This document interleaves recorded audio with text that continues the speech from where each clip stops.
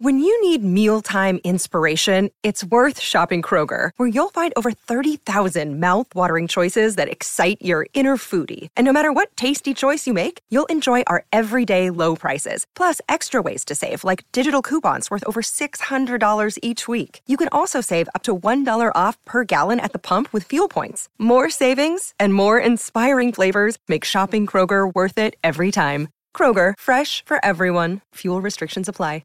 This is Optimal Living Daily, episode 961, The Long Lost Thrill of Doing Nothing, by David Kane of Raptitude.com, and I'm Justin Malik, your personal narrator, reading blogs to you mostly, but sometimes books, anything that I think will help you optimize your life. Today's post being from David Kane, so let's get right to the post as we optimize your life. The Long Lost Thrill of Doing Nothing, by David Kane of Raptitude.com. Many text messages between my friends and me take roughly this form. Are you busy tomorrow? We should do something. That something often isn't defined at the time, but when we arrive in each other's physical presence after we've caught up, eventually one of us has to ask, so what do you want to do? Then we have to decide. We could go for a walk, go eat, play a board game, check out what's happening in the city, just chat, or something else. One of my friends, and only one, sometimes throws me a curveball here and suggests that we don't do anything, at least not yet. We can just lounge here in the living room, or not quite lounge, but just relax and do nothing. I'm struggling to pick a verb for it.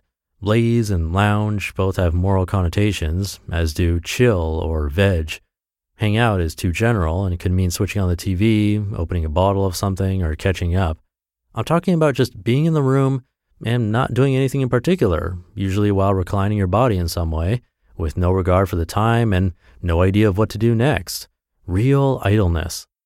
You might absently study the joins in the drywall, bathe in the sounds of the neighborhood, put your feet up on something, or get down on the floor and put your legs up the wall, or none of those things. The first time I agreed with this suggestion, I expected it to feel contrived. I was worried that I might worry about how well I'm doing at not worrying about what to do. This apprehension quickly gave way, though, as the feeling of doing nothing in particular began to feel extremely familiar. I had forgotten that I'm fairly experienced at exactly this kind of idleness. As a kid and then a teenager, before I started to think of time as a scarce resource, I did a lot of this. Back then, I had much less awareness of the passage of time, or at least of the numbers on clocks. Time was something you referred to occasionally when you needed to meet someone or see a particular movie. There was so much less emotion tied up in what the clock said. I certainly hadn't yet linked it to any kind of self-evaluation. It seems like the introduction of adult responsibilities destroys the freedom to be only occasionally aware of how you're using your time. After all, much of adult life concerns striving to make certain numbers work, having your income exceed your expenses, and spending enough, but not too much, time on physical fitness, paid labor, creative work, and leisure.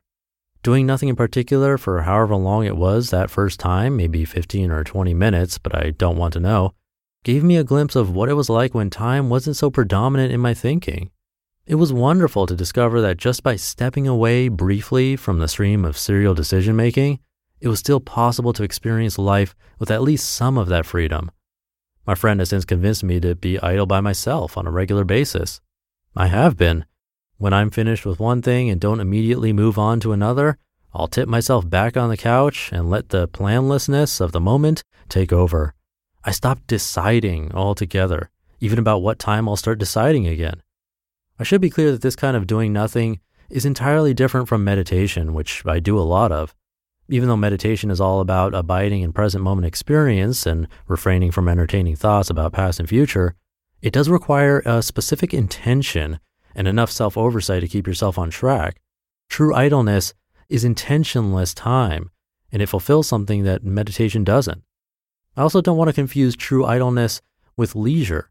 Parties, vacations, walks in the park, and flea market excursions do return us to the moment from our planning and striving. But these activities are themselves planned and budgeted for. We can even have a certain anxiety about them not going as planned, a vacation not feeling carefree enough, for example.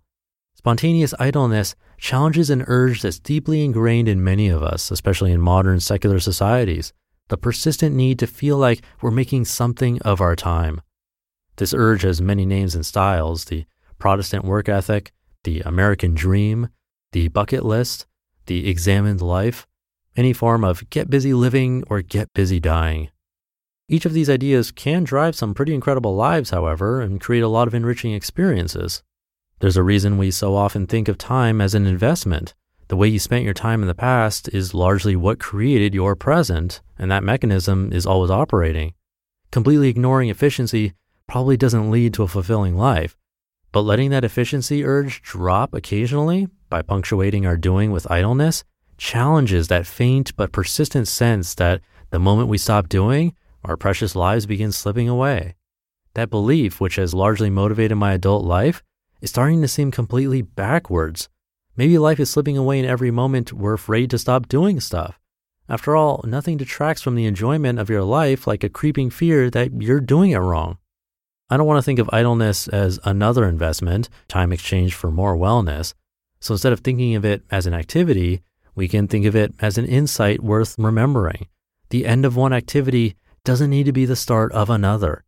You can simply remain where you are for a bit without setting a course. If you're a compulsive planner like me, going idle feels something like letting go of the side of the pool. It's not disorienting for long, and the confidence rushes in once you realize you're not going to drown. You just listened to the post titled The Long Lost Thrill of Doing Nothing by David Kane of Raptitude.com.